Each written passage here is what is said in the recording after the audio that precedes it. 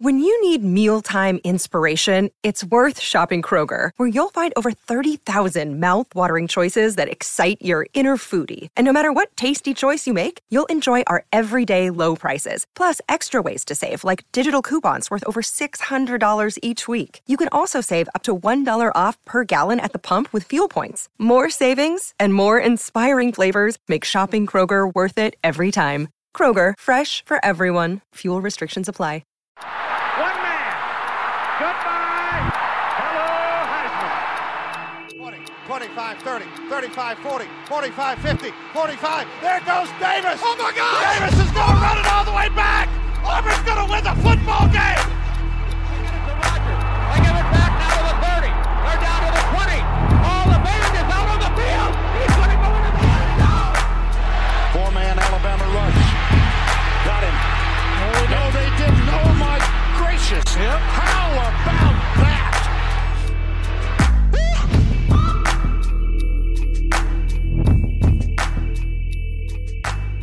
Well, hello, everybody. Welcome back to the Three Technique, the college football podcast at the intersection of the X's and O's and the Jimmies and the Joes. Fellas, we were just discussing a number of things, all things Big 12 here right before we hit record. And tonight is our first episode in the Big 12 previews. We're going to be doing Iowa State and all the Texas teams here in this first part of the preview. But before we get to all of that, I just had a random thought. If you are going to retail therapy, if you're going to shop for something to just go for it, what is your go-to retail therapy? Not everybody at once. Am I the only one that has some little vice here? I mean, maybe not mini helmets. I like a good mini helmet as much as the next guy, but guys, we might be intervening in Mitch's life here a little bit. Make sure he doesn't spend his entire income on mini helmets here. Yeah, Covenant Eyes is going to get downloaded on Mitch's phone, but it's going to be for mini helmet shopping. I don't know. I like to online window shop sometimes. Maybe if it's golf stuff, or I'm more of a vacation window shopper. Like I'll just get on Southwest and see where I could fly for $200 and just think about what I would do in a different city. But don't worry about actually spending money when you're there. Just how much money to get somewhere and come back, right? yeah, I mean, when COVID was, this maybe wasn't the smartest thing to do, but when COVID was kind of a little bit more of a big deal, I found a one-day round trip to Nashville for like $90, and so I just flew to Nashville and spent an afternoon in Nashville, and it was a great time. So I guess travel bug and my shopping impulse buy. That's fair enough. Yeah. Currently, my vice, and I look, I've talked about this, I've tweeted about it. I've got a nice little pod background going, little office background, filling it up with mini helmets, which has been something that I've collected since I was a little kid. But yes, being an adult with disposable income ramps that bug back up. And so, one or two tabs open on my desktop right now may be dedicated to that. But did not mean to make that about me. Was really trying to get some interesting nuggets out of you guys. And also, Stephen Cheap. Stephen Cheap is a great website where you can spend a lot of money you don't need to spend. It is discount outdoors gear. That's a fun one. Oh, there you go. I'll give you your content, Mitch. It is way too hot to be thinking about doing anything outdoors other than floating down the river right now. Speaking of floating down the river, I guess if I want to segue, state of Texas is needing some water right now. And we're going to try and not be a bucket of cold water on the Big 12, specifically the Texas teams. As we were looking through some of these conference predictions that we put together, fellas, we're not exactly the highest on this group of teams that we're going to preview here tonight. I might be a little bit higher on some of them rather than others, and I certainly will be putting up a passionate defense for why I think the Baylor Bears are going to repeat as conference champions. But before we get to all of that, as always, head over to Spotify, to Apple. If you have not listened to all of the podcasts so far. We've obviously just come through the Big Ten, most recently the ACC before that in our conference preview series. If you're new to the channel, welcome. First of all, thank you so much for stopping by. Head over to the channel, give us a rating, give us a review, and let us know what you think of the first few episodes that you've listened to. If you haven't found us on our socials, at 3TechPod on Instagram and Twitter. You can also write into the Gmail, 3techpod@gmail.com, if you so choose. But fellas, without any further delay, it's time to get into the Big 12. And Trey, you're up first with last year's reigning champion, the Baylor Bears. Let's go up I-75, or I should say down I-35 to Waco. Yeah, just half this conference is in the I-35 corridor, so you can't go wrong. You just got to make sure you're going north or south. We'll go south for this one from where we're at. But yeah, let's talk about the Baylor Bears. Like Mitch said, conference champions a year ago, kind of out of the blue, definitely not something that most of the experts were predicting going into the season. But because of that, all's well in that land of shiplap and silo selfies down there on the Brazos. So Dave Aranda had an abysmal 2020 debut in the COVID season. It was a weird time to become a new coach at a program, admittedly, but all that's behind them. The Bears burst onto the scene, going 12-2. They won their first Big 12 title since 2014. They beat Ole Miss in the Sugar Bowl, which was their first win in a current New Year's Six Bowl since the 1979 Peach Bowl. So it's been a long time since the program saw the success that they saw last year. It might be a huge testament to Aranda's growth as a head coach, but what 2020 would be is an even greater testament to just the confidence they have in him in Waco. We talked about this with a lot of coaches so far in our preview series, but he's another one that signed a massive extension to be in Waco for the long haul. And lots of people down there are really excited to see what he can do from a program building standpoint. Obviously, this is his first chance at being a big time head coach, and so far so good. Last year, 6 players were drafted. That was the most in the state of Texas and tied for 7th most in the nation. But when you have that much talent drafted, of course, the next year it's going to be a big test to see if you can reload that talent. If it was a peak year and you have to rebuild back up to that, or if you just reload and get going right back where you left off. So guys like Jalen Petrie, other guys on their defense, it's going to be a huge test to see how they can replace those guys. And Aranda's been really open about this team for 2022 possibly struggling a little bit with maturity. They're way younger than they were last year, but they're really, really talented. So again, can a really young, really talented, but well-coached team run it back? That's the big question for the Baylor Bears this year. And holy cow, guys, if you want to talk about questions, I give you Exhibit A, the Baylor Bears offense. So this is maybe the most head-turning move across the conference this offseason. Dave Aranda and company decided to name the 2021 backup, Blake Shapen, the starter over a guy that would have returned to be the starter in Gary Bohannon. So Shapen looks solid in his action. Bohannon got hurt at the end of last year. So Shapen came in. He beat Kansas State in relief. He started against Tech and against Oklahoma State in the Big 12 championship game, beat both of those teams. And he moved the offense really well. He looked comfortable. He looked like he could provide maybe a higher ceiling. That's definitely what Jeff Grimes and Dave Aranda think. They think that he's going to take their offense to a new level, something that they didn't really have under Bohannon. So really what they need to do is just play better complementary football. So Baylor was definitely a defensive-led team last year. They had a lot of talent on offense, and they had a lot of really good production, especially in their run game.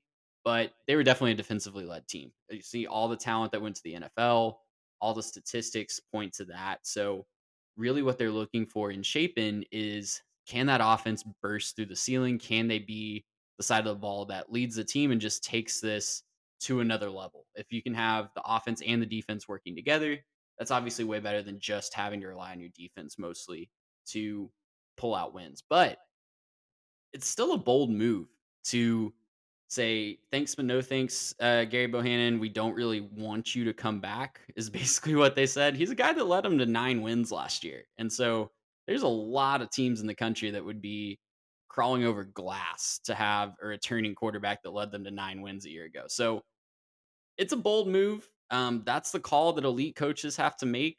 And you can see examples of it working out, but you can also definitely envision a scenario where you look back at that as a very interesting decision at the end of the year. The good news for Blake Shapen, though, is he will have 4 of the 5 returning starters on the O-line. Between that and a strong tight end room, the guy that is the leading returner in receptions, Ben Sims, returns at tight end.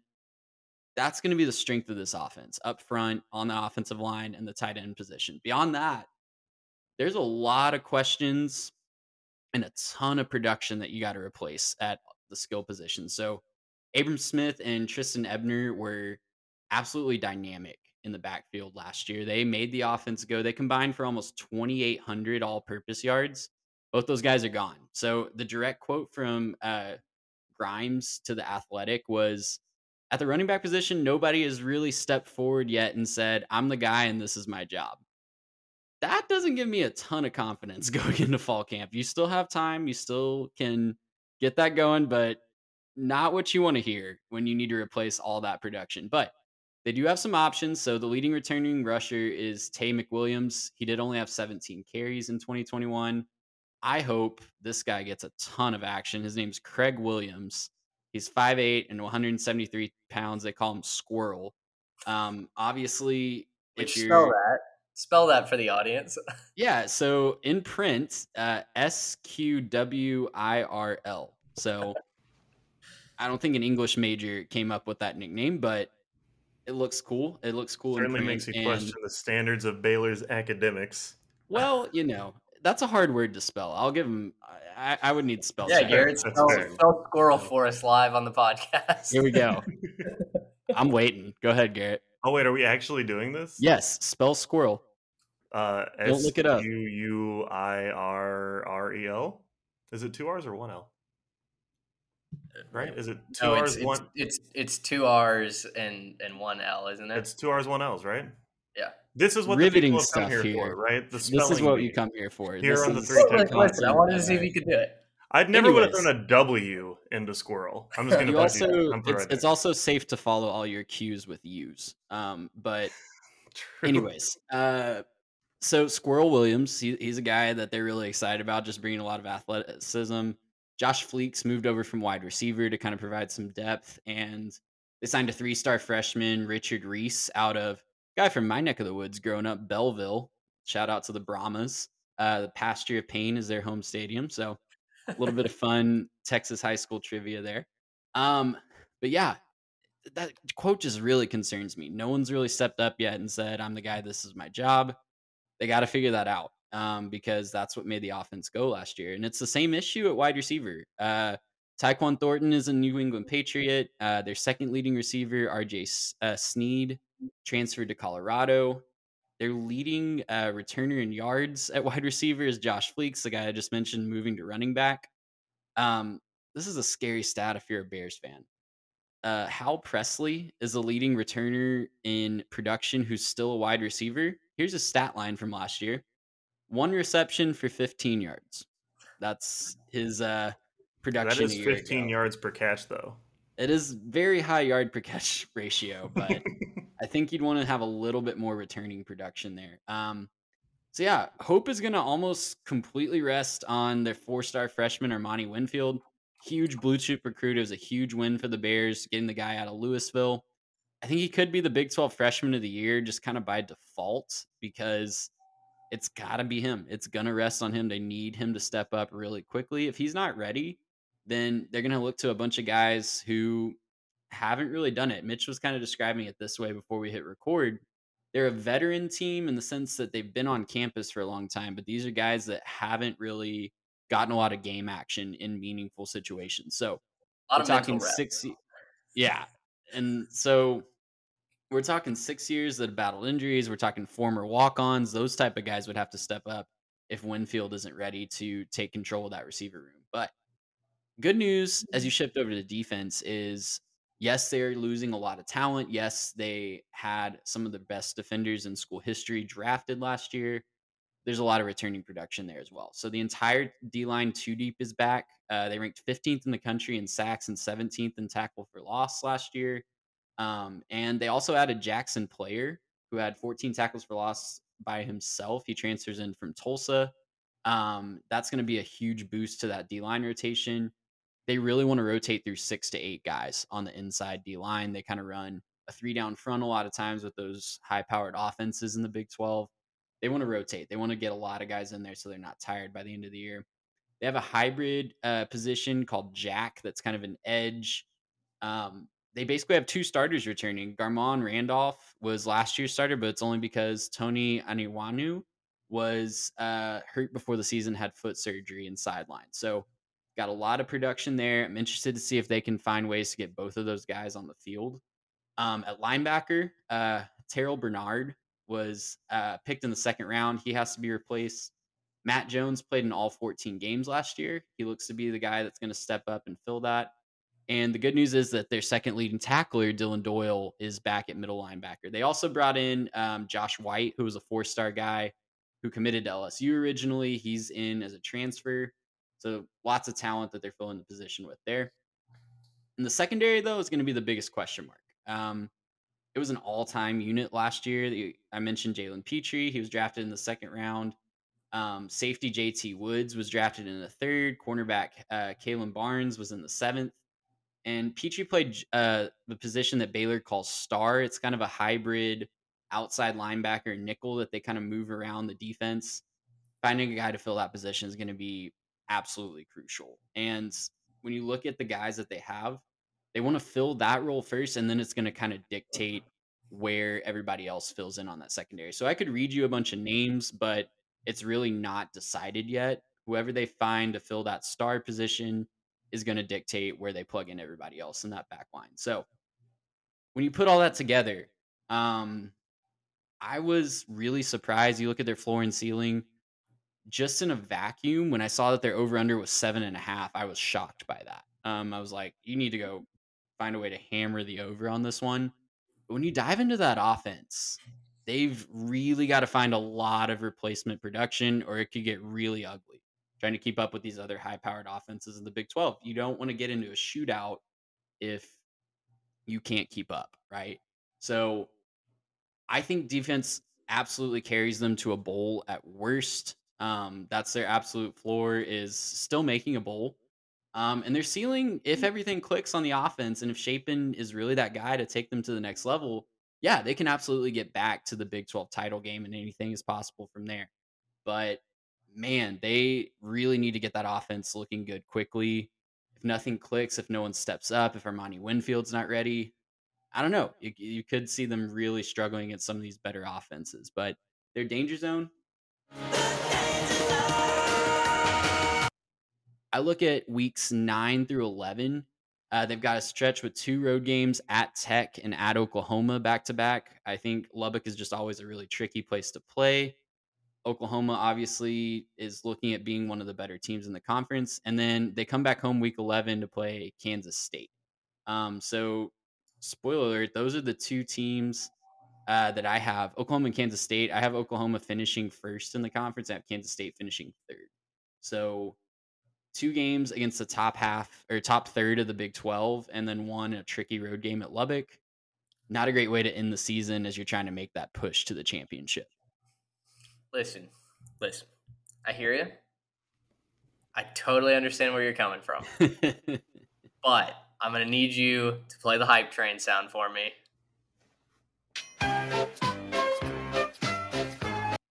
Your Honor, the prosecution has made a compelling case for why the Baylor Bears will not win the Big 12 championship. Here's why I believe that they will. And I cannot believe that I'm a Baylor apologist right now. But the reason that they told Gary Bohannon, hey, man, we're going to have you ship off to South Florida was specifically because of the pass completion percentage. They talked about that at media days where, look, credit to some of the ESPN staff for asking guys like Dylan Doyle and the offensive guys, hey, like what happened there? Like, why did Dave Aranda go ahead and name a starting quarterback after spring ball? And they said, that's kind of what everybody was hoping that he would do. to give whoever the backup was going to be a chance to evaluate their other option and go play as a starting quarterback, because everyone said, hey, look, we've got 2 starting quarterbacks in this room. Shapen is certainly the much more accomplished passer. He doesn't have the reps in games that Bohannon does, but I think Gary was completing passes at like a 65% clip, and I want to say Shapen was completing it at or north of 70%, and that continues. And if you look at Bohannon's splits too, it was most of that production came in the non-conference games and the lower half of the conference. When they played the top half of the Big 12, it was a noticeable dip in production for Bohannon. So there was definitely a ceiling to their offense under Bohannon. Now, as far as production goes, no doubt, Baylor's going to have to find new guys to do it. Tay McWilliams is a very talented running back. I think they're going to like what they have in him. But, Tristan Ebner and Abram Smith were the guys. Like you said, they didn't rotate in a lot of other backs because they didn't need to. They had as dynamic a 1-2 punch as anyone in the conference did. Out wide, sure, I'll give you that to you. It's a little concerning. Now, it's a lot of guys that have been on campus, like you said, for a long time and just have been shelved because you had guys that were positioned ahead of them, guys that ultimately got drafted, like Tyquan Thornton. Why R.J. Sneed transferred to Colorado, I don't fully understand that. I remember when he announced that, and I was going, really? The team that got 30-pieced by Minnesota at home and didn't score a single point, that's where you're going? So, maybe he's got a chance to truly be a focal point there. Jarek Broussard is transferred out, so who knows? Maybe Colorado is going to have to rely on the passing game as opposed to a rush-heavy offense last season. I do like what they bring back on the offensive line, where it's 5 seniors across the board, and I think 2 of them are 6-year seniors. So it's a group that's been together for half a decade, and they're big. They're as big an offensive line as you're going to find in the conference. So a lot of unknowns. But when I look around the conference, and I mean, we're going to discuss this with all the other teams, so I won't get bogged down here. I think there are the same kind of crucial questions at the top of the conference that you have with Baylor. So Oklahoma, which we'll talk about next episode, where is their production coming from, right? Yeah, I mean, that's absolutely true. Literally, their coaching staff at media days was like, we had like 40 guys who put on a Sooners shirt for the first time this offseason, and need to buy into the culture and need to figure out what they're going to do from an offensive standpoint. So anyway, all that to say, as we're projecting forward, and there is no doubt that our projections are not going to be perfect, I still think that Baylor and Oklahoma State are maybe just a smidge above everyone else. Now, OU and Texas are right there, and maybe even Kansas State if they get hot. But I love what Dave Aranda has done, and I think he's building something repeatable down in Waco. So, when I look at it, I certainly jump aboard the hype train. I do not fault anyone for not coming along with me because it is a little bit of a leap of faith. But anyway, that's kind of my case for Baylor. You're right that he's making something repeatable. I just don't know that it repeats this year. Last year, I think the offenses in the Big 12 struggled a lot more just across the board. Obviously, there were some good ones, but I don't think offenses were as good as they have been in the past in this conference. And with that, they had a really good defense that finished 10th in scoring. So I think that's something that you have to look at as kind of the key stat there. I don't really think this rests on Baylor's offense all that much. They were a pretty pedestrian offense. It wasn't anything terrible, but just not exactly a group of world beaters last year. And it was really their defense that did most of the heavy lifting. But when you lose as many guys as they did, especially some of the playmakers and some of the leadership that they did on that defensive side, in the secondary specifically, I don't know that they can repeat with as good as the offenses I think are going to be this year. I think the offenses are going to be taking a step forward while Baylor's taking a step backwards on defense. I think they're going to be good. I haven't picked to go 9-3 right now, so I think that they're going to be just fine. I just don't know that that's good enough to repeat in a year where I think the offenses in this conference are going to get really good. Yeah, I guess I'm the lowest then. I have them at 8-4, but yeah, not a huge step back, and I don't think 8-4 this year would be cause for concern for Dave Aranda's future there. Certainly not. But yeah, I just think it's an uphill battle. I think I mean, you think about going to Tech with their new look offense, it's going to score a lot of points. Like, Yep. if Baylor is struggling to find production, that could get out of hand really quickly. And I could name you like 3 or 4 teams that they won't lose to all of those teams, but the odds are that one of those just gets out of hand just from a statistical standpoint. So, Right.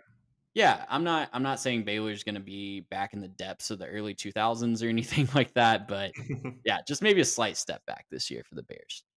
Big 12 is going to be fun. I think that was why we were so excited to get to this preview session. Now, a team that may not have nearly as much fun as everyone else, if it goes the way that I think it might, is Iowa State. I've got their preview. First of all, we need to pour one out in memory of Brocktober. Brock Purdy has finally departed Ames for the NFL. I believe he signed an undrafted free agency deal with the 49ers. He was Mr. Irrelevant. Oh, he you're was right. He was Mr. drafted Irrelevant. very last. That's right. So gone, but certainly not forgotten. Brocktober had, listen, Brocktober had its ups and downs. I think we had some very high highs and some also very low lows. Also gone are workhorse runner Breece Hall, pass catcher Charlie Kohler, and Chase Allen, their dynamic tight ends, and All-American linebacker Mike Rose. So a lot departs from Iowa State. These guys were absolute legends of the program. All of these guys will be remembered very fondly with Cyclone fans. Campbell has built one of the best locker rooms in America, and not that that's going to be tested this next season, but the guys that he truly relied on to kind of lay that foundation, they've moved on, and it's the most talented class that Iowa State has ever sent off campus is now gone. So, he's loved by his players, he's loved by his fan base, but I do wonder what happens if the road gets a little rocky this year. 2021 wasn't the culmination that everyone was hoping for. If you remember, after a 9-win season, an appearance in the Big 12 championship game in 2020 against OU, and then a Fiesta Bowl win over Oregon, a lot of people were picking the Clones to go 10-2, 11-1. I mean, everyone was saying, hey, we got everybody back. This is the year to go win a Big 12 championship game. And instead, you got a really frustrating 7-5 season, full of one-score losses that just haunted Cyclones fans all season long. I believe all 5 of their losses were one-score affairs, so just super, super disappointing. So many legends are gone from this team, so all eyes are really seeing what Campbell does next. Offensively, he's got his quarterback, and I think that's a major plus. Hunter Dekkers has already staked his claim to the starting job after Purdy left, with 32 school records under his arm. Just an incredible work of slate of work that Purdy's leaving with. So Dekkers takes over. The sophomore southpaw set the state record, high school record for passing yards in a career with 10,628 yards and passing touchdowns with 128. He's got the frame for collegiate football. He's 6'3", 235, cannon for an arm. And in case you missed it, he is a lefty, which I think is going to catch attention of everyone across the country. You just don't see that many lefty quarterbacks in college football. Coaching staff, a good lefty quarterback. They're fun to watch. They're fun to. It's different. It's just very, very different to see the game flipped as opposed to every right-handed quarterback that we see. Coaching staff is on his side. They're already praising his work ethic and study habits, but admittedly are maybe a little bit concerned about what it's going to look like when Dekkers steps out to play in front of 70,000 plus. That's hard to prepare for in advance. He's got all the tools to succeed, but with this schedule, 2022 honestly could be a bit of a season of hard knocks. In the backfield, it's Jarrell Brock, who's the heir apparent to Breece Hall. Hall was so essential since his debut in 2019 that his 800 touches were the most in FBS, nearly 200 touches ahead of second place, which was Isaiah Spiller from Texas A&M. Iowa State's offense was Breece Hall. Breece Hall was Iowa State's offense. There was no separation between the two. So the Cyclones really do have to find kind of a new identity. Brock was a more highly rated prospect when he arrived on campus, but his only starting experience was from the Cheez-It Bowl last season against Clemson when Brees sat out. Staff's definitely confident that his skill set will translate to an every down back, but again, being asked to tote the rock and carry the ball potentially on all 3 downs, is certainly quite the ask. Eli Sanders is a redshirt freshman who's lightning quick. He'll be the primary change of pace back.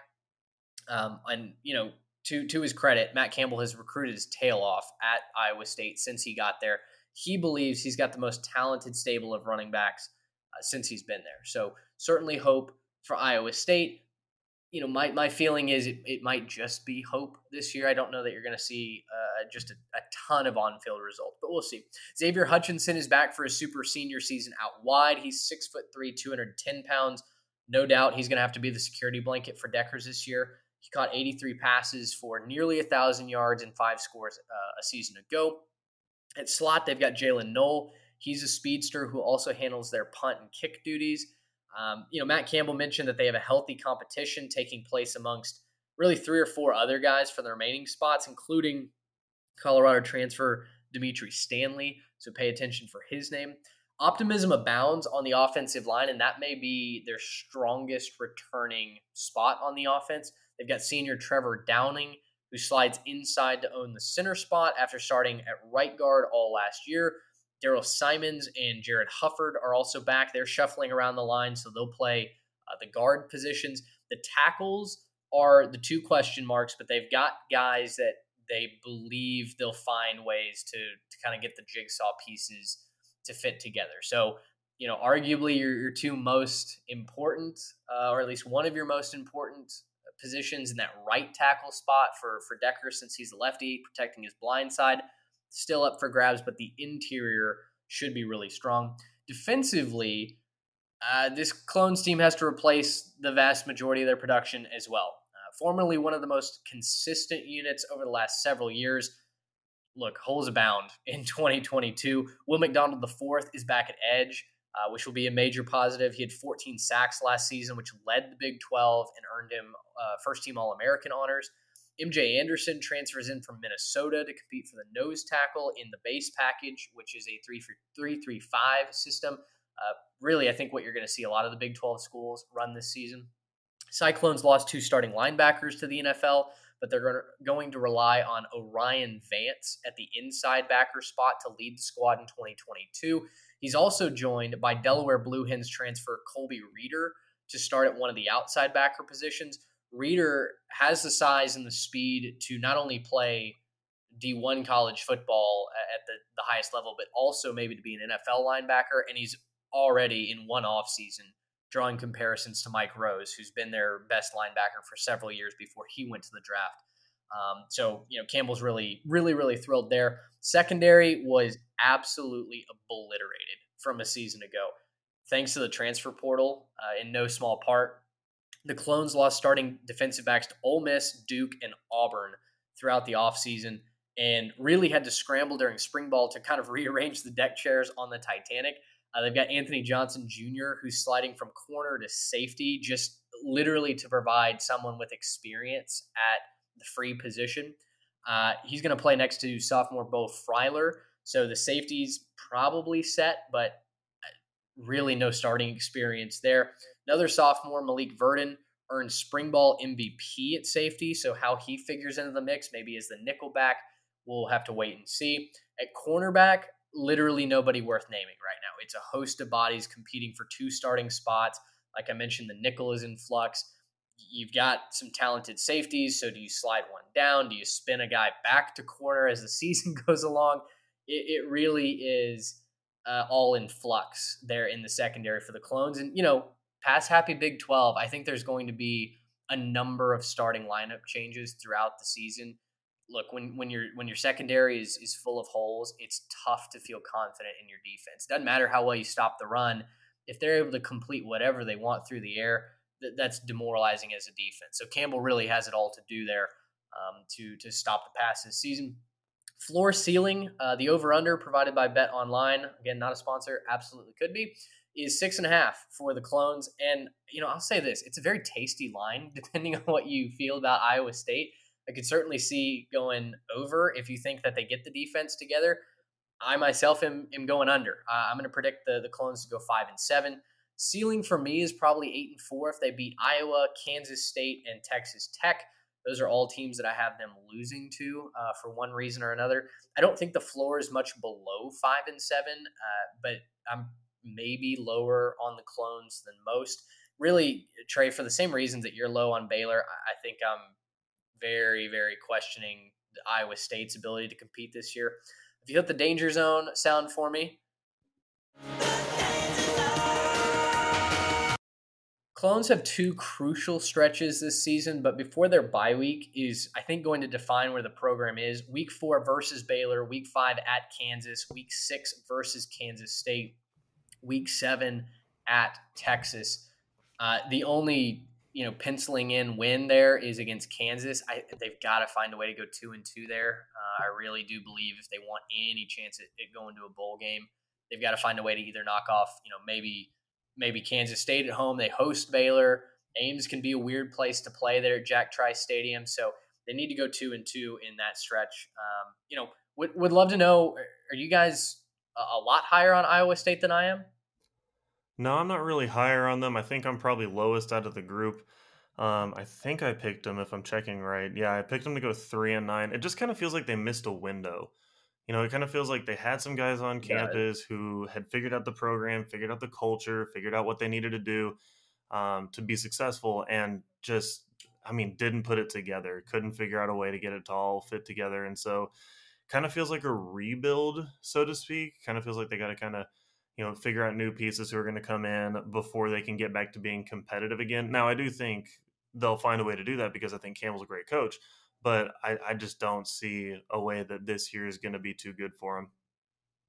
Yeah, what I said about Baylor was they kind of you wouldn't necessarily call Baylor a reload, like a true we're filling 4 and 5 stars with 4 and 5 stars, like you see some programs do. But the reason I'm higher on Baylor than I am on Iowa State, as they're both kind of facing similar production situations, is one, they've got a guy with a lot of starting experience at quarterback. Even 2 games is a huge deal. And Baylor, and 2, it just seems like Baylor is replacing, they're having a higher level of talent fill those gaps. And so one thing that is encouraging for me if I'm Iowa State is they haven't just been recruiting duds. Like you mentioned, Mitch, Campbell's been recruiting his tail off up there, and they're going to have some talent. I'm really excited to see this duo of Deckers and Brock. I think that could be a really exciting duo. I think they could jump up and surprise some people. I don't think it's this year, though. I think they're going to take their lumps this year. I think they're building in a sustainable way, but that's going to involve taking some more lumps this year than maybe Baylor is, as they are tearing down a bit too. Yeah, it seems like Iowa State's kind of in a position where, next year when we do these previews, we're going to say something like, oh, they had a lot of players show flashes, but they need to put it together this year. That's kind of what it feels like we'll be saying in a year's time from here. We're going to see some good performances. We're going to see some guys start to kind of find their footing and play really well. Just don't think it comes together for them this year. So naturally, of course, Iowa State is about to go 9-3 and maybe win the Big 12. Make us look dumb, Clones. I would love it. That's right. All right, Trey, you've been waiting patiently to jump in here on the Big 12. You've got TCU, a program that is just down the road from us. I'm actually going to pass it over to Garrett because he has TCU. Definitely meant to say Garrett, not Trey. Garrett has been waiting patiently. Pretend I didn't say that. All good, man. No problem. Over here, TCU, Fort Worth, Texas. So got to shout out my Tarrant County one more time. Sonny Dykes made the short trip across town. Was over at SMU. Now he's heading over to TCU. But it's a whole new situation with a whole new set of challenges for him. Former head guy replacing Gary Patterson. He had a kind of unfortunate end to a very successful 21-year run at TCU. Just kind of fizzled and then quit. And now obviously he's at Texas. So kind of looks like that might have been what his plan was there for a minute. But Dykes has been really good his last few stops, including reviving an SMU program who's now in a really good position to move up in the next phase of conference realignment whenever that happens. But now he's taking over a new situation in Fort Worth. TCU is looking to reload and be one of those programs that's ready to vie for power once Texas and Oklahoma leave the conference. Dykes certainly isn't working from scratch, and he's going to try to capitalize on the good that Patterson had in the program, a lot of that toughness, that firm mentality they had there. But he's looking to bring kind of some fresh ideas and take the Horned Frogs from being sort of an outside threat where they've been sitting for a couple of years to try to bring them up and be a power in the conference. One way he's going to do that is bringing in his offensive coordinator, Garrett Riley. He's coming over from SMU as well. And that's huge given the fact that the Ponies had the 10th ranked scoring offense at 38.4 points per game. Riley's been really optimistic about the group that he has to work with, but he's got a lot of questions to answer if he's going to replicate that success over at TCU. TCU last year finished at a very pedestrian 66th in scoring. So definitely need to take that step up. First question, of course, who's the starting quarterback? You've got Max Duggan. He's put up 6,000 passing yards, 41 touchdowns in 3 years at TCU. He's certainly been good, especially when you consider the fact that TCU hasn't exactly been fantastic on offense the last few years. But he's going to have to fight off Chandler Morris, who's certainly flashed in spots. Look at 461 passing yards with 3 touchdowns against a very good Baylor defense. Definitely shine there. Both guys have had injuries in the past, have had some issues staying healthy, but they should be able to kind of come back and make for a really good quarterback competition. Running back, I think, is going to be the interesting one for TCU. They lose the explosive Zach Evans. He decided to commit to his 50th school all time and play at Ole Miss. If you've never followed his recruiting story, it's like a novel. So go ahead and have fun going and looking through that one. But they do bring back Keandre Miller. He comes back, and he actually had a higher average yard per rush than Evans did down the stretch on more rushes, too. So should be looking to capitalize on that opportunity to be the lead back this year. They also have Amari DeMarcado. He's been a good contributor over the last 4 years for the Horned Frogs. Hasn't quite flashed that top-end ability yet. As kind of a pedestrian, sort of role player type of guy.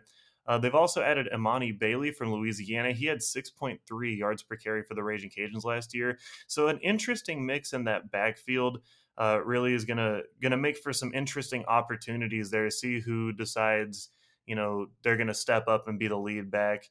Certainly Miller seems to be the guy who's going to do that, but there's going to be a lot of opportunities there because this coaching staff has come out and said they want to be physical. They want to run the ball. That's what they want to start doing. So plenty of opportunities there for that running back stable. The best player on their offense, though, is probably wide receiver Quentin Johnston. Some guys have pegged him as a first-round grade for next year's draft, and it's not really hard to see why. He's 6'4", 212. He was an All-Big 12 guy last year. He's a sizable wideout, great athleticism, and he's dangerous with the ball in his hands. He's very explosive. He can make stuff happen in the open field, definitely does well kind of making a guy miss on a curl route. And he's just got that work ethic that coaches dream about. They've been raving about that in the program. He's going to pair up with a couple of really good slot options with plenty of experience. They've got Tay Barber and Darius Davis. And one of those, outside wide receiver spots is going to have to get filled by somebody in this sort of muddled group. But they did sign a guy named Jordan Hudson. He's a top 100 recruit. And he's going to be really hard to keep off the field. I wouldn't be surprised to see him slot in there at that third wide receiver spot on the outside. And so this wide receiver group should be a sort of surprising strength for TCU this year. This offensive line should be a strength as well. They bring back a lot of experience in offensive tackle. Andrew Coker, center Steve Avila, and they are bringing Alan Ali over from SMU as well. The other couple spots are going to be filled by a mix of younger talent. They brought in a couple transfers from Arizona State and UConn, so there should be plenty of guys there to plug up the rest of the line. It should be a really strong group and a lot of room to grow throughout the season. With the right group, this could blossom into a very, very good offensive line unit and kind of help this offense get off the ground and start to replicate some of that success that they had over at SMU. Flipping over to the defense, they got another new defensive coordinator, Joe Gillespie. He's from Tulsa, and he's going to run the 3-3-5 in the Big 12, and I am here for it. I love the 3-3-5 in the Big 12. It's not the answer to everything, but in the Big 12, I think it really works with what you want to do to kind of scheme some of these offenses out with that extra DB. Given the fact that TCU finished 118th last year with 34.9 points per game allowed, it's time to try something new anyways, right? Get a new scheme in there.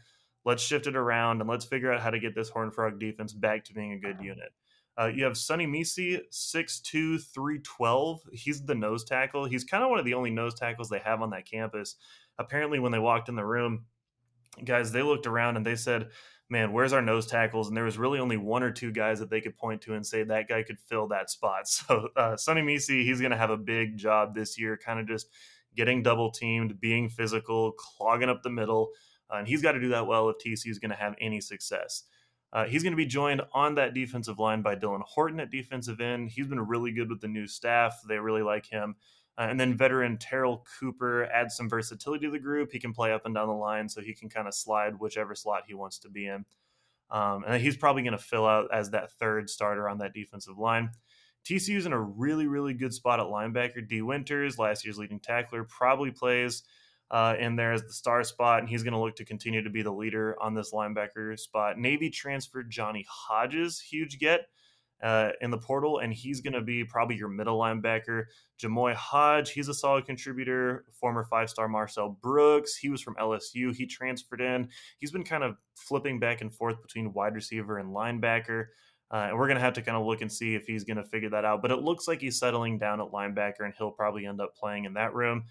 He'll be a really good contributor there. They also have some really good depth. They got a guy, Shadrack Banks. He's a converted wide receiver as well. And then they have Longhorn transfer Terrence Cooks II. He'll be a good addition to that linebacker room as well. So plenty of experience coming back in that linebacker room. Just kind of want to see how they fit to the scheme. DBs are going to be the star of the show, though, in this 3-3-5. And there's some very, very good athletes on the back end for the Horned Frogs. They have corner Travius Hodges Tomlinson. He's probably the best player on this entire defense, maybe on the whole team. He's coming off an all Big 12 campaign that saw him not give up a touchdown in 11 of 12 games. This guy's a lockdown corner, and that's the guy that you want if he's going to make things a lot easier for this defense. He's going to be very, very big for this defense, and especially when you're thinking about some of the guys that are coming back on some of these offenses. You think about Texas, bringing back Xavier Worthy. You're really thinking about having to lock down some very good athletes. So having Travius in your room, definitely something you want. The other quarterback spot is going to be up for grabs between a couple of guys that have experience. They have a very good transfer coming in from Mizzou, so we'll see who fills that spot as well. Back end also brings in a veteran from Colorado. His name's Mark Perry. I think he started a bunch of games with them as well. He's going along with Nook Bradford, Bud Clark, Abraham Kamara. One of those guys is going to have to step up pretty big, play that nickel spot, and then the rest are going to just kind of fill out the safety spots, and they're going to roll from there. Floor ceiling, their over-under this year is 6.5. I'm thinking a little bit under. They're bringing back a lot, but there's some potent teams that are bringing back more star power this year, and I think under year one, you'd want to see a little bit more star power from a team like this. A couple of guys you can kind of lean on to be guys you can count on in those big games.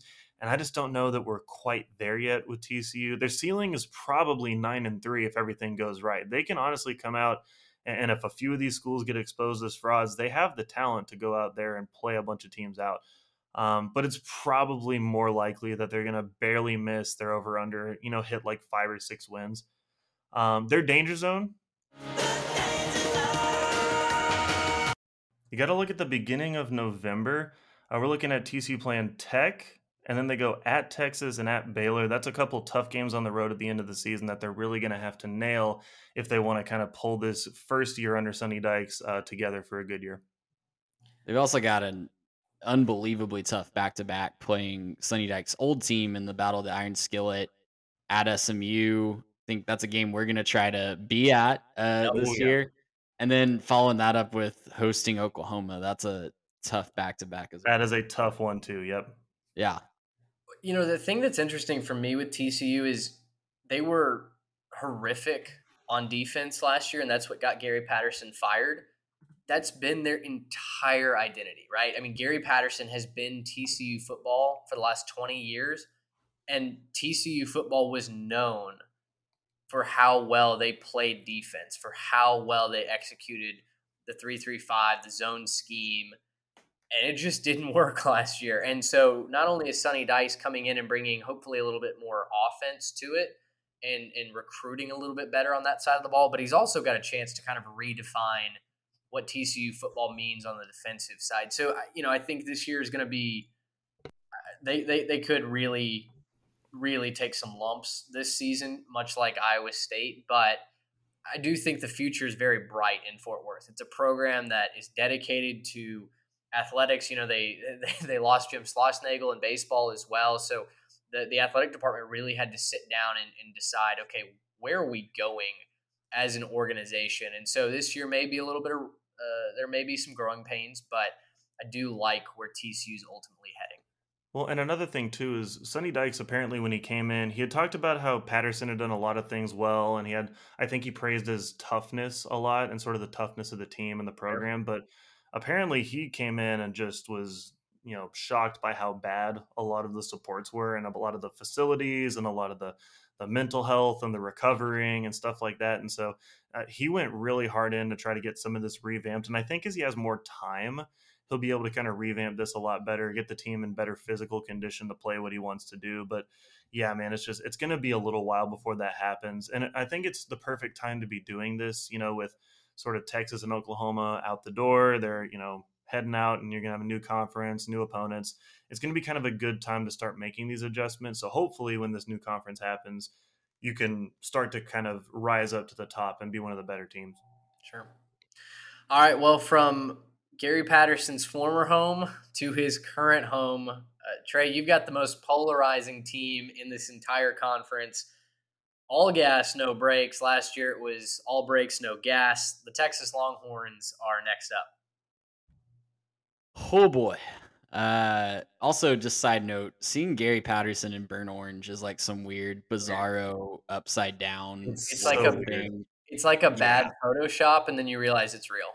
Yeah, I don't know if I'll ever get used to that. But looking at the Texas Longhorns in 2022, you can't do that without just kind of building a little bit of context. And what a decade plus it's been on the 40 acres. If you're even a casual fan of the game, you know the story. It largely centers around two words.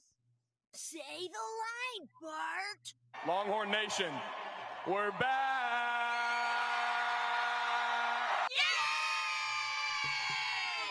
I was wondering when that drop was coming What a back. remarkable drop. It will be here as long as we need it to be here, gentlemen. But I know if you're a Texas fan, you were tired of hearing that joke, but man, it's just it's low hanging fruit for a reason, because ever since the last time you were in a national championship game, it's been just turmoil. It's been drama. It's been one thing after another that just can't get your feet under it for a program that, should be doing a lot better than it has for the last decade. And I'm not saying anything that you don't already know if you're a Texas fan.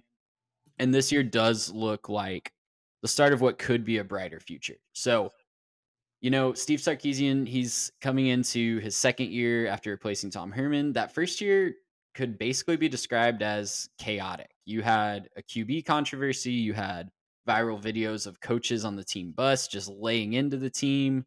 You had a monkey getting involved and biting a kid. You knew I wasn't going to not bring that up. But in all seriousness, a step forward this year would literally just be reining in that drama and taking a step forward in a win total. Like, that is a successful season. That would be a huge step forward in Austin. But the problem is drama and attention comes with the territory of being in charge in Austin, and fan expectations are championships. And expectation isn't just 8 wins. They ran off Tom Herman for only winning 7 to 8 games a year, even though he was winning that consistently and even got Texas to a New Year's Six bowl.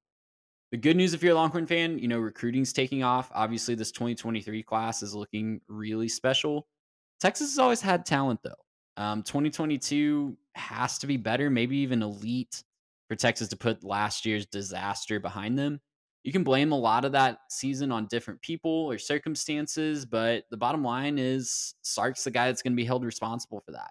And if things aren't significantly better, he's going to be the one that is on the chopping block for that. So they brought in 35 new scholarship players this year because they know that this is a big make or break year for the perception of that program. And on offense, of course, it all is going to start with the quarterback battle that I'll talk about in just a second. But just closing the book on 2021, at least for the offense, it wasn't bad. It was just really inconsistent. They would look unstoppable scoring 70 against Tech, and then they turned around later in the season, only put up 7 when they went to Ames. So because of that, that just kind of launched a QB carousel.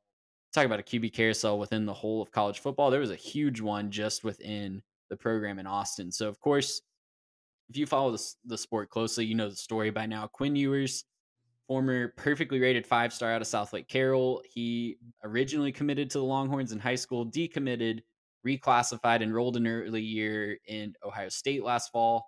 But then by just 4 months in Columbus, he transferred out and he's back in Austin.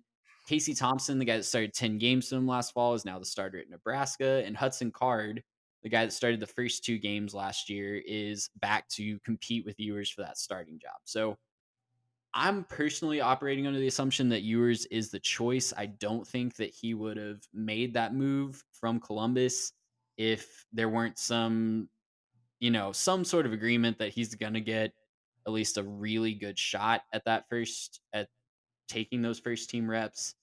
So unless he just looks absolutely hapless at practice, I think it's going to be Quinn Ewers, and all reports seem to indicate that that's not the case. He hasn't seen meaningful action in a while. We saw him in his last real meaningful action in a game, all 3 of us personally, when he faced Cade Klubnik and Austin Westlake for a state title.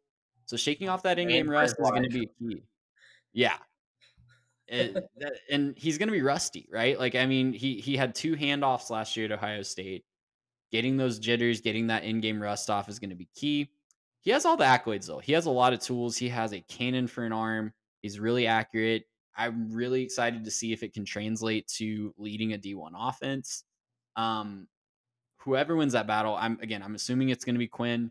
If it's Quinn or Card or whoever, they're going to have to grow up fast because Alabama's coming calling in week 2, and it doesn't get more difficult than that. So they have to be hitting. Overall, they just really need to find someone who can hit the deep ball well. That's what makes Sark's offense go.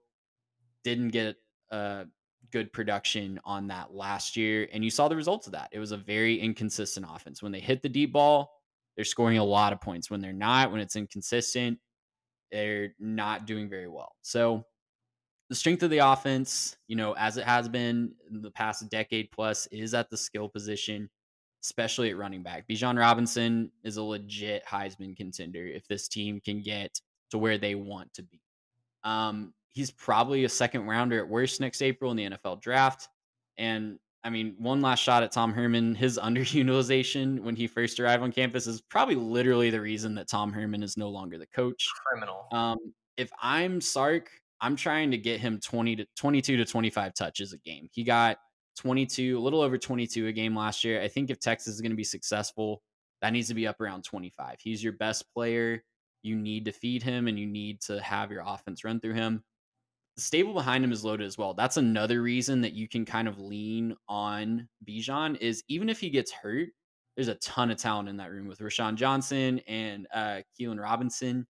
They're both great compliments. They also have young guys, Jonathan Brooks and freshman Jalen Blue, a couple of blue chip recruits there at that position. They're fine at running back. It's not going to be a problem for them.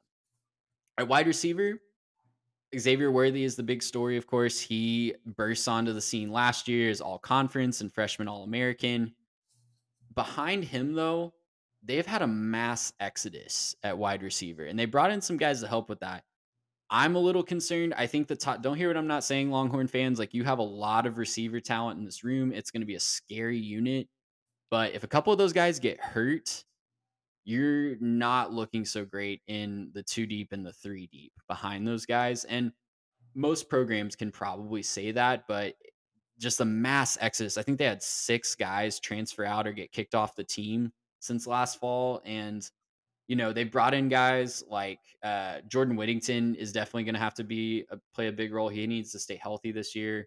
They brought in transfers, Isaiah Nair from Wyoming, and of course, Jai Hall from Alabama, the much heralded guy coming over from the SEC.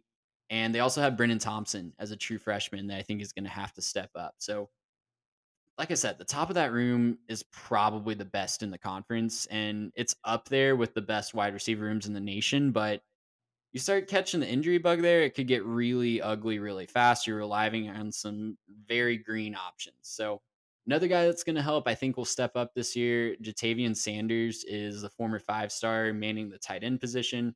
They want to move him all around the field, though, in line with the O-line, out wide. They want to do a lot of stuff with him.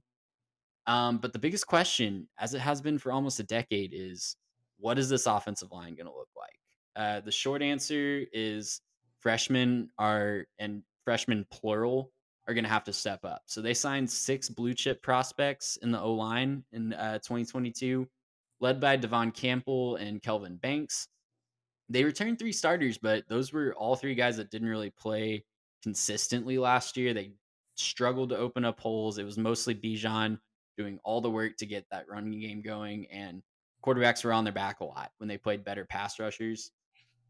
It's a red flag. And for me to really buy in on this offense, I need to see those freshmen, if they're going to step up. I mean, I could honestly, by midseason, see as many as 4 freshmen getting meaningful playing time. I don't think that's out of the question.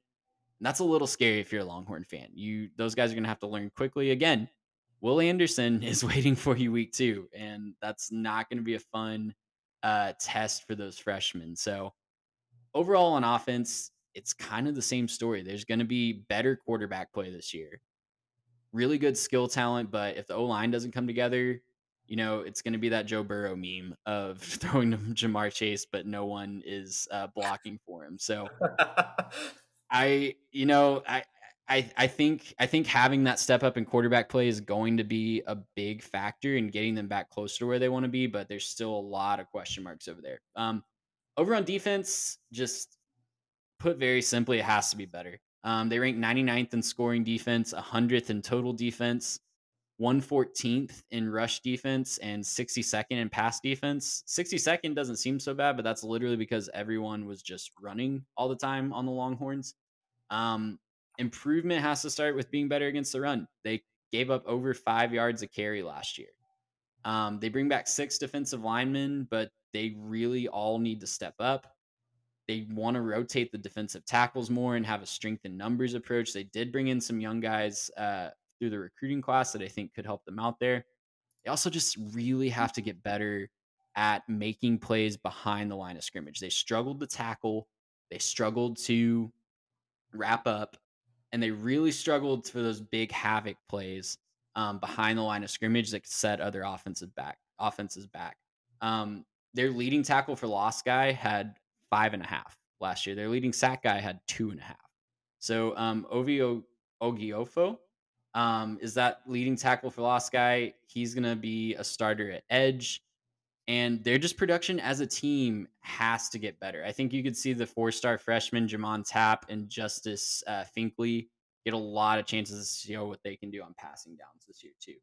Before you completely move off defense, just wanted to add one other thing to their list of statistical struggles.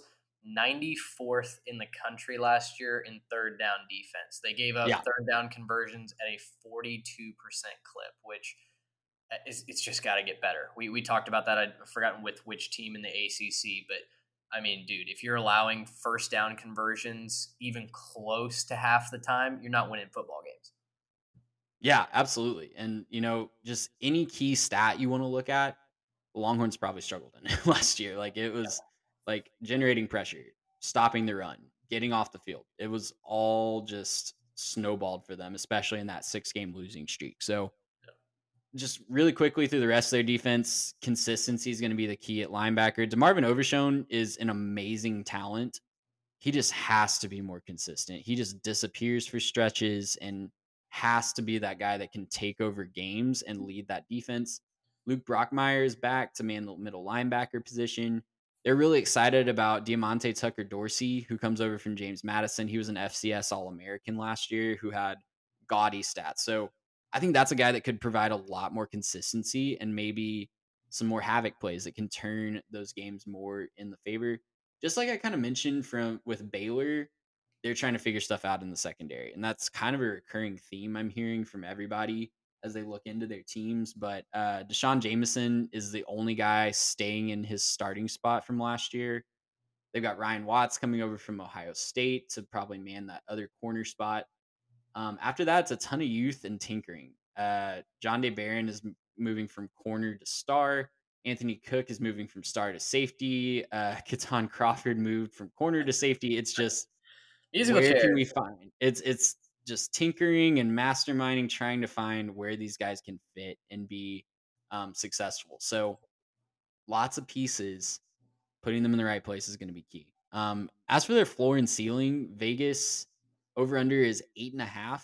I have a really hard time seeing that over. That doesn't mean they can't be much improved. They're obviously, I think it would be almost impossible to not be improved from last year.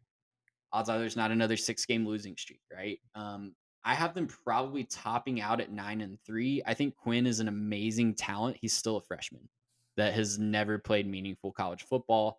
He's going to take his lumps this year. And even if he is a freshman All-American, the odds that he doesn't have an uh-oh game or an oopsie game or something like that is very, very low. So I have them topping out probably at 9-3. I think their absolute floor is probably barely making a bowl. But if the quarterback play and the O-line and rush defense continue, yeah, it's they're going to be fighting for that bowl eligibility in November. Their danger zone. Obviously, I mentioned a couple times that Bama game in week 2. That's huge, but tough back-to-back or tough 4-week stretch, excuse me, from week 6 through week 10. They have, of course, the Red River rivalry in Dallas against Oklahoma. They return home to face Iowa State week 7. Week 8, they're at Oklahoma State. And then after a bye, week 10, they're at Kansas State. So that Oklahoma State, Kansas State back-to-back with a bye sandwiched in between. Tough. Going to define the season for the Longhorns. Go 2-0 there, and you're realistically looking at a Big 12 title game appearance. And if you go 1-1 or 0-2, you're hoping for next year for that championship. Well, and that doesn't even take into account a road game at Lubbock, probably a night game, week 4. Yeah. There are landmines all around this.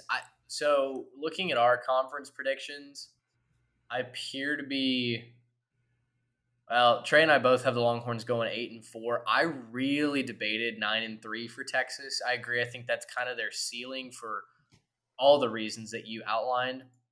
That end of the schedule is just so tough. Then you've got TCU coming to town.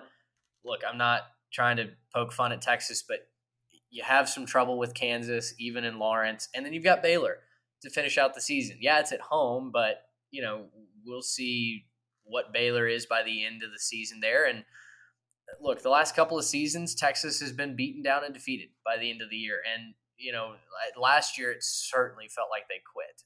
I was fully picking Kansas State to win that game and Texas to go 4-8. That offense, I think, could be one of the best in the country if the offensive line can survive, and if Quinn Ewers is built, if he delivers what he's built to be. The one concern that I've heard is maybe he's not understanding the playbook quite as quickly as they want him to. Now that was an older report. That's at least a month old, so that's not anything that I'm basing my predictions off of. That defense, though. Look, they're going to have to prove it. They've been so bad for so long that until they take that next step, I'll be late to the party on that because they've always had the talent, right? I mean, they're always going to recruit. It's never been a talent issue for Texas. No, it's never been a talent. Recruiting rankings. Maybe the most meme stat in all of the NFL draft was that, there's 270 something players taken in the NFL draft and none of them were Texas Longhorns this year. So the development has been an issue. That being said, I'm always higher on the Longhorns than it seems like a lot of my contemporaries are. I picked them to go, I think, 9-3 last year, and clearly was not even close. So, I always will believe that talent eventually wins out, and it certainly seems like Sark is turning the ship around. I know last year was a blight on the record and a terrible time to be on the 40 acres, but you look at how he's recruiting, you look at the system that he seems to be installing on offense, that's going to work, in my opinion. It's just, can that defense actually be average? They don't even have to be good. They just have to be average. And you're going to be threatening to win 10 games, this year, next year, as your last 2 seasons of the Big 12. You go to the SEC, average won't get you by. We know that firsthand. So one step at a time, though. Texas, I think, is on the right track. I don't see a 6-6 in them this year. I don't see any sort of repeat of last year. I truly feel like 8-4 is a pretty safe zone. And for me, that's with losses to Bama, to Oklahoma State, to Kansas, kind of representing a team that maybe they shouldn't lose to, and to Baylor at the end of the year. I think it's very easy to find 4 losses on that schedule. I also think it's very easy to find 10 wins on that schedule if they get rolling. Yeah, my biggest issue with Texas here, and I don't want to come across as like a Texas hater, but my biggest issue with Texas is really just the culture. It really doesn't have anything to do. They didn't lose 6 games because they were bad. They didn't lose 6 games in a row because they just had no talent on the field and they were getting out-talented by the guys across for them, or that the coaches were doing just such a poor job in-game scheming their ways around things. I think they're just they got a little bit of loser's limp in the locker room. It's easy to get on a little bit of a skid, and especially, with the massive comeback for Oklahoma in that rivalry game, it's easy to get a little bit of loser's limp and kind of, start to limp around and, oh, well, it was your fault and I had my guy. And you can kind of argue with each other a little bit. And I think, given some of the stories that we heard from last year, that's kind of what was going on. And so my biggest, star, asterisk next to their, prediction this year is if Sark can get the culture right, I think this is a good enough team to win the conference. I just don't know how quickly he can get the culture right, considering, he's got some guys coming in. Certainly that should help. But there were a little bit of, concerns with how they worked in previous locker rooms. Maybe this is the right fit for them. But maybe this just kind of brings in a little bit more, issue with what's going on there. And so, I personally have them going 7-5, taking a bit of a step forward. Again, kind of reasons you guys gave. Quinn, he's young, he's really good, but it might take him a little bit to get adjusted. There's some good offenses in this conference, like we've been talking about. And so, is that defense going to be manageable? But more than any of that, it's just what happens when they start to skid, right? What if in the middle of that, danger zone we were talking about, they lose to OU, and then Iowa State, maybe they pull out a close win, and then they go lost to Oklahoma State, lost to Kansas State. Those are 2 tough road games. If they lose both of those, they could start pointing fingers and we could start having drama again, right? So my biggest issue really with where the Longhorns are is I don't know how that culture is right now. I don't know how the locker room is. It seems like they're buying into what Sark's doing, but is that going to be enough to help them through a tough stretch if it were to present itself this year? Do you guys? And I think go ahead, Mitch. Oh, I was going to say just yes or no. Do you guys have them beating Oklahoma this year? No. No, I do not. Okay. I think you're right on, Garrett, in saying, that second half of the Oklahoma game broke them last year just mentally. Interesting thing, just, chalk this up to whatever you want. But when Sark is talking to Sam Kahn of The Athletic for their kind of state of the program story over there, he was really, really big on the team culture kind of being a result of them being scattered from their stadium remodel. Like their football facility was getting redone, and so they were just all over the place. Like he had an office on the 7th floor of the stadium, and like you can say that he's blaming and kind of grasping at straws if you want. I do think there's a little bit of legitimacy to that. Sure. Does it justify 5-7? No, not in and of itself. But I think they do have. He's very high on that culture coming together quicker this year. So that's a big hope if you're a Texas fan too. I'm right there with you, and I think it's deeper than probably a stadium renovation, Right. but Sark is at Well, least again, optimistic. don't hear what about I'm it. not saying. I'm not saying that I think the culture is going to be as bad as it was last year. I'm saying if it isn't fixed enough, you could still see the chemistry break down. And then once the chemistry breaks, you lose the locker room, and it's not like a sliding scale. It's yes or no with locker room chemistry. If you've been in a locker room before, you know that if the team's working, if you're on the same page, things are good. Even if you're bad, right? Even if you're not a great team, if you're on the same page, things in the locker room are good.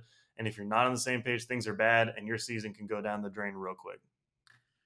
Look, they're the University of Texas, right? They're a flagship program. They're the New York Yankees. They're the Los Angeles Dodgers. Like everybody has some sort of opinion on them, whether they're winning or they're losing. And, if you're not a Texas Longhorn fan, you're probably rooting against them. And so there is a lot of pressure that comes with being a Longhorn. And when things go bad, we've seen that program does tend to spiral maybe faster than some others, but at the same time, you catch lightning in a bottle and it could do the exact opposite. You could see, that team do something really, really special. So I've got the Oklahoma preview coming out later this week. I do want to talk more about the Oklahoma-Texas dynamic, but we'll do it then. Let's wrap up this show with the Texas Tech preview. State of the program for Tech, I think, is as positive as it's been in a long, long time. The Red Raiders are one of the most lovable enigmas in college football, at least in my opinion. They've got the air raid, flashy quarterback play, and a total lack of defense. Those are the hallmarks of Texas Tech football over the years, right? I mean, just score as many points as you possibly can because you're going to win by 1 or 2 when the other team scores 65 with you. They're off the heels of their first bowl appearance since 2017 and their first bowl win since 2013. And, of course, the new head man is Joey McGuire in Lubbock. He's been brought in from Baylor really to take Tech from the next level. Matt Wells was dismissed mid-season last year, even though he's 5-3. I think the absolute rock bottom moment was during the weekly coaches show when the host asked Coach Wells what his favorite part of Lubbock was, and he literally did not name anything. He couldn't. It was dead air. He just couldn't name something that he loved about Lubbock, and that was the problem. They hired Matt from Utah State. He had no connections to West Texas. He had no connections to Lubbock. And not necessarily that Joey does, but Joey's a Texas guy, right? A legend in the high school coaching ranks scene. My involvement with him, I've never met him, but you can't help but hear about Joey Mack in Cedar Hill when you're covering and broadcasting Texas high school football like I did for a couple of years. So he brings a vibe to Texas Tech that they've wanted in their program. I mean, Texas Tech clearly an athletic department on the rise. Their Matador Club just announced NIL deals of $25,000 for 85 all-scholarship players on the football team plus 10 walk-ons. They're doing $200 million of renovations to their football stadium. The program is taking off, and they think Joey Mack is the guy to get the performance out of that as well. Look, this year, it's all about starting to translate off-field passion into on-field success. Offensively, the Red Raiders have brought in air raid legend and Tech alum Zach Kitley. His dad, Wes Kitley, is a Red Raider legend. He's going to engineer the offense going forward. Kitley nearly upset Texas Tech as the head coach of Houston Baptist in 2020 when they lost 35-33. And I mean, they gave the Red Raiders an absolute scare. I remember watching that game with my dad. And my dad, who went to Texas Tech, was the most nervous I've seen him about a Texas Tech game in a long time. And again, Tech hasn't won a lot, so he's not normally nervous for those games. But an FCS opponent, whole different story. Then last season, Kitley goes to Western Kentucky. He brings Bailey Zappi along with him. They lead the country in passing yards. I think it was 425 yards on average per game. So Tech has a genius in their offensive coordinator. At quarterback, the Red Raiders will have to decide between 3 guys: Tyler Shuck, Donovan Smith, and Baron Morton. Shuck transferred in from Oregon last year, and he started the first 4 games before he broke his collarbone. Donovan Smith started the final 4 games last year, and he showed incredible flashes. He's a freak athlete. Baron Morton is the highest-rated quarterback recruit in modern Tech history. He was a redshirt last year and just got to watch as the Red Raiders went to a bowl game. This year, he's had a chance to show what he can bring in practice, and the Red Raiders absolutely love his potential. Whether it's this year or down the line, still yet to be seen. I don't think they're going to end up choosing him, but he's what Connor Wegman is to Texas A&M there in Lubbock. He's the future. He's the highest-rated quarterback that they've ever brought in. The hopes are certainly on his shoulders. Shuck is experienced and knows the playbook the best. He's been described as a genius by Kitley and the staff when it comes to diagnosing the offense. Donovan Smith, he's the freak athlete. He's 6'5", 240 pounds, and runs like the wind. They said that in the spring, his GPS monitor clocked him at 21 miles an hour in sprints, so the kid can move. And he's to play defensive end. Goodness. Yeah, I was gonna say, listen, me at all 5'9". I cannot imagine trying to step in front of that man and tackle him. So, good luck to Big 12 defenses. And Morton doesn't have the experience, grasp of the playbook, any of the on-field accolades yet, right? But coaching staff also says he has the best arm of the group. So again, probably not this year, but future's looking bright. So they'll have to choose a starting quarterback. They haven't made that decision yet. Didn't pick a guy out of spring ball. I think it's going to be Shuck just because he's a 5th or 6th year senior. He's been around the block. But Donovan Smith, he's probably the most fun to watch at the quarterback position. So maybe you'll see both. I don't know. Tech's got to make that decision. Running back, they've got a couple of very experienced guys. 5th-year senior Sir Roderick Thompson and Taj Brooks are leading the backfield. Both guys bring a wealth of experience to the field, including last year they recorded over 1,000 combined yards and 17 touchdowns in 2021. Red Raiders obviously are known for the air raid, passing the ball, but Kittley says we're going to run the ball this year, so expect him to lean heavily on that duo. Out wide, Tech has got a smorgasbord of guys. Junior Miles Price is hopefully a national name that's going to emerge in the slot. He's got great hands, the ability to run the entire route tree. Kittley raves about his ability to make the big play, and he said he's a guy that you specifically game plan to get the ball in his hands. Size also definitely an advantage for Tech on the outside. They've got Jaron Bradley, 6'5", who starred in the Liberty Bowl win over Mississippi State. J.J. Sparkman, who's 6'4", Loke Fonojoy, who's 6'4", all competing for kind of receivers 1 and 2, right? They don't know exactly who's going to take the reins there, but bunch of big-bodied receivers out wide. Don't forget Brady Boyd. He transferred back to the Lone Star State after a year at Minnesota. He was Quinn Ewers' favorite target at South Lake Carroll. There was a lot of talk, a lot of smoke that Ewers and Boyd were going to Tech together, and that was not just a rumor. There was legitimate interest from Ewers and his camp in going to Lubbock. Obviously, he ends up going to Texas. Boyd goes to Texas Tech. So Boyd will compete in the slot along with Cody Eakin, who set the state high school record for receiving yards in the slot at Stephenville last year. So some fun guys that Tech has to play around with. Tight end position that they could use more in 2022. Mason Tharp is 6'9" and a fantastic receiver. Henry Teeter's the blocker of the group, and then they have Baylor Cupp, former top tight end prospect in the state who transferred in from Texas A&M. Cupp is a guy that draws a lot of NFL comparisons and projections, but he's just never been healthy. He's never really gotten on the field in College Station, so hopefully a fresh start for him in Lubbock is exactly what he needs. On the line, this is probably the area of most concern. It's a bunch of new pieces that need to be stitched together, so a lot of experience, but just literally from different walks of life. Caleb Rogers will start at left tackle. He started all 13 games at right tackle for the Red Raiders last season. After that, it is wide open. You've got Western Kentucky transfer Cole Spencer, who's hoping to start at the left guard spot. The center is still up for grabs between junior college transfer Dennis Wilburn and New Mexico transfer Cade Briggs. Monroe Mills transfers in from Oklahoma State. He's battling at the right tackle spot with Ty Buchanan, who transfers in from USC. It's a ton of talent, but literally like all roads lead to Lubbock, evidently on the offensive line. So, McGuire and Kittley have some decisions to make there.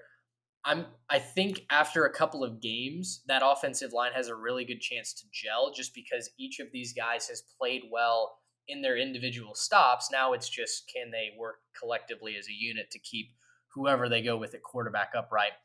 Defensively, McGuire's known for his defense. He was a defensive guy at Cedar Hill. He was a defensive specialist at Baylor as the associate head coach. Red Raiders are hoping he ultimately elevates the performance of this defense. His first move was bringing back Tim DeRuyter to the state of Texas. Tim, very well known in the college football circles. He's coached for over 30 years. Most notably here in Texas was the defensive coordinator for Texas A&M back when Von Miller was making his name in College Station and tearing quarterbacks apart. Red Raiders have quite a bit to improve on. Their defense ranked 86th in total defense a season ago. They allowed nearly 6 yards per play and over 405 yards per game. So when you think about that as an average, that is really unhealthy and certainly needs to come down if they want to start thinking about winning 8-9 games. Tech's also going to base out of a 3-3-5 this season, and as you guys have talked about with multiple other stops, they're going to employ that star nickel outside linebacker safety hybrid as well. Up front, former Texas A&M transfer Tyree Wilson is back for his senior year. He led the team with 13.5 tackles for loss last year and 7 sacks as well. Wilson, because of that play last season, is being viewed as a legitimate NFL draft prospect, which Tech does not get on the defensive line. That has not been their calling card. They've sent some linebackers and some DBs to the league, but defensive line, as far as my memory goes, it's been few and far between. So Wilson, without a doubt, the game-breaking talent there. The other edge is manned by Josiah Pierre, a Florida transfer who can do it all. Good at setting the edge, good at getting to the passer. Tech feels like they've got 2 3-down edges in Wilson and Pierre. Inside, Philip Bliddy and Arkansas State transfer Vidal Scott are the 2 big-bodied nose tackles that the Red Raiders believe are poised for nice seasons. Linebacker, the names to know are Krishan Merriweather and Dimitri Moore. Merriweather's in his 6th season, finished 2021 with 52 tackles and 5.5 tackles for loss. And then Moore was a former SEC talent. He's in his 3rd stop. He was at Vanderbilt. I believe he was at Arkansas State for a spell as well, and now he's in Lubbock. Cornerback, it's going to be interesting. Rashad Williams logged almost 800 snaps last year, but he's the only full-time returner out wide at corner. Malik Dunlap appeared in 7 games, but he only started 2. So he's the favorite to get the other spot, but not a lot of experience there. Safety's certainly much stronger. They've got Reggie Pearson Jr. coming back, along with Dadrian Taylor Dimerson. Taylor Dimerson finished 2nd in the Big 12 in passes defended last year with 9. And then they've also got Tyler Owens, who transfers in from Texas to add depth there as well. Really talented kid, just needed a fresh start outside of Austin. He needs to be more true to his scheme and his coverage, but the Red Raiders at least like the athleticism. Floor and ceiling over-under for the Red Raiders is very fair, 5.5. Basically, are they getting to a bowl game or not? I'm probably higher on the Red Raiders than most. Like I said, you've heard for years about how well-respected Joey is around the state of Texas, what he does on the defensive side of the ball. That being said, that schedule is brutal. The non-conference games are crushing. Tech I don't really see how they find ways to beat Houston, which they magically did last year, so maybe they do at home this year. They play NC State as well on the road. That defense is going to get a baptism by fire to Devin Leary and company. So, that's tough. And then they jump right into Texas and Kansas State and Oklahoma State all before their bye week. So there's a really, really strong chance that the Red Raiders start the season, 2-4 and are just behind the 8 ball basically from the beginning.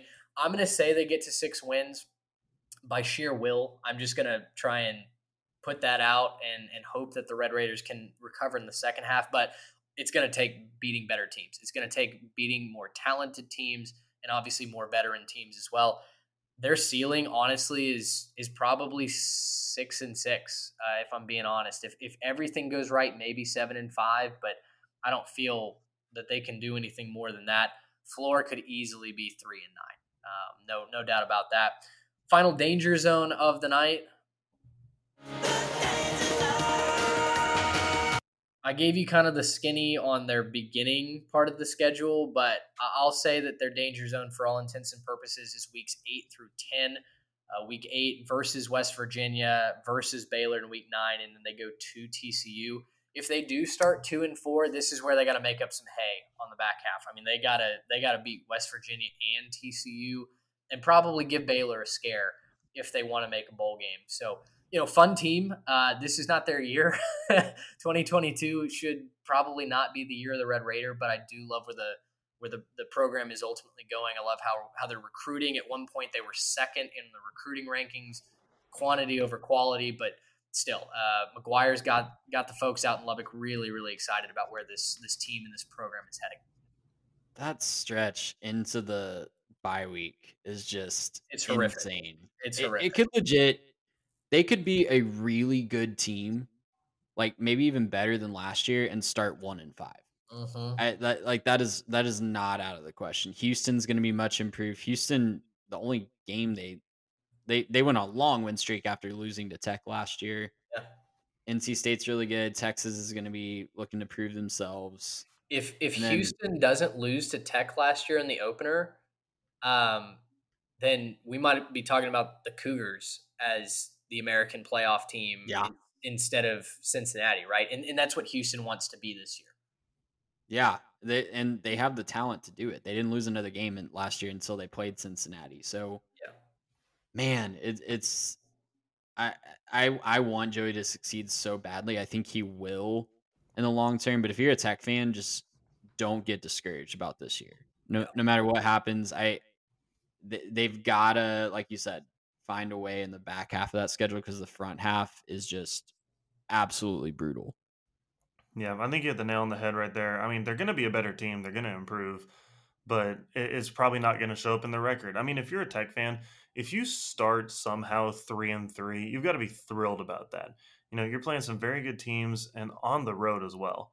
And so, I think if you're a Tech fan, it's time to kind of be excited about the new coach, be excited about where you're going, and not get too discouraged by probably a tough start and then a decent end of the season. Now, does a good end of the season buy you some goodwill going into the break? Yeah, you'd rather be hot towards the end than, start really hot and then finish really weak. So, maybe the fact that he's going to be able to, maybe start a little bit slower, but get some steam on that back end, that might help closing and recruiting. That might help closing in terms of national perception as you talk about going into the transfer portal. And I think if you let, Joey McGuire get his hands on this thing for too much longer, he's going to start putting something real good together. So just kind of time to wait on it. And it's time to see what can happen back there in Tech. Let's see if we can get back to where Leach had you. Well, write in. Let us know what you think about this first half of the Big 12. Again, no divisions, obviously, in the Big 12, but just for sake of brevity, we didn't want to put the entire Big 12 into one podcast. So next episode, we will do the Oklahoma, the Kansas schools, and West Virginia as well. Really looking forward to diving into, Oklahoma State. Can they get back to the Big 12 championship game? What's Kansas State going to do? So anyway, lot to talk about. Write in. Go follow us on our socials at 3TechPod on Instagram and Twitter. And let us know where you've got these teams positioned in the Big 12. We'll go through our consensus rankings next episode as well, and the superlatives to close out the Big 12. But fellas, pleasure as always. Great job tonight, and looking forward to the next episode as well. For Trey Reeves, for Garrett Turney, I'm Mitch Mason. Thanks so much for listening. Until next time, so long, everybody.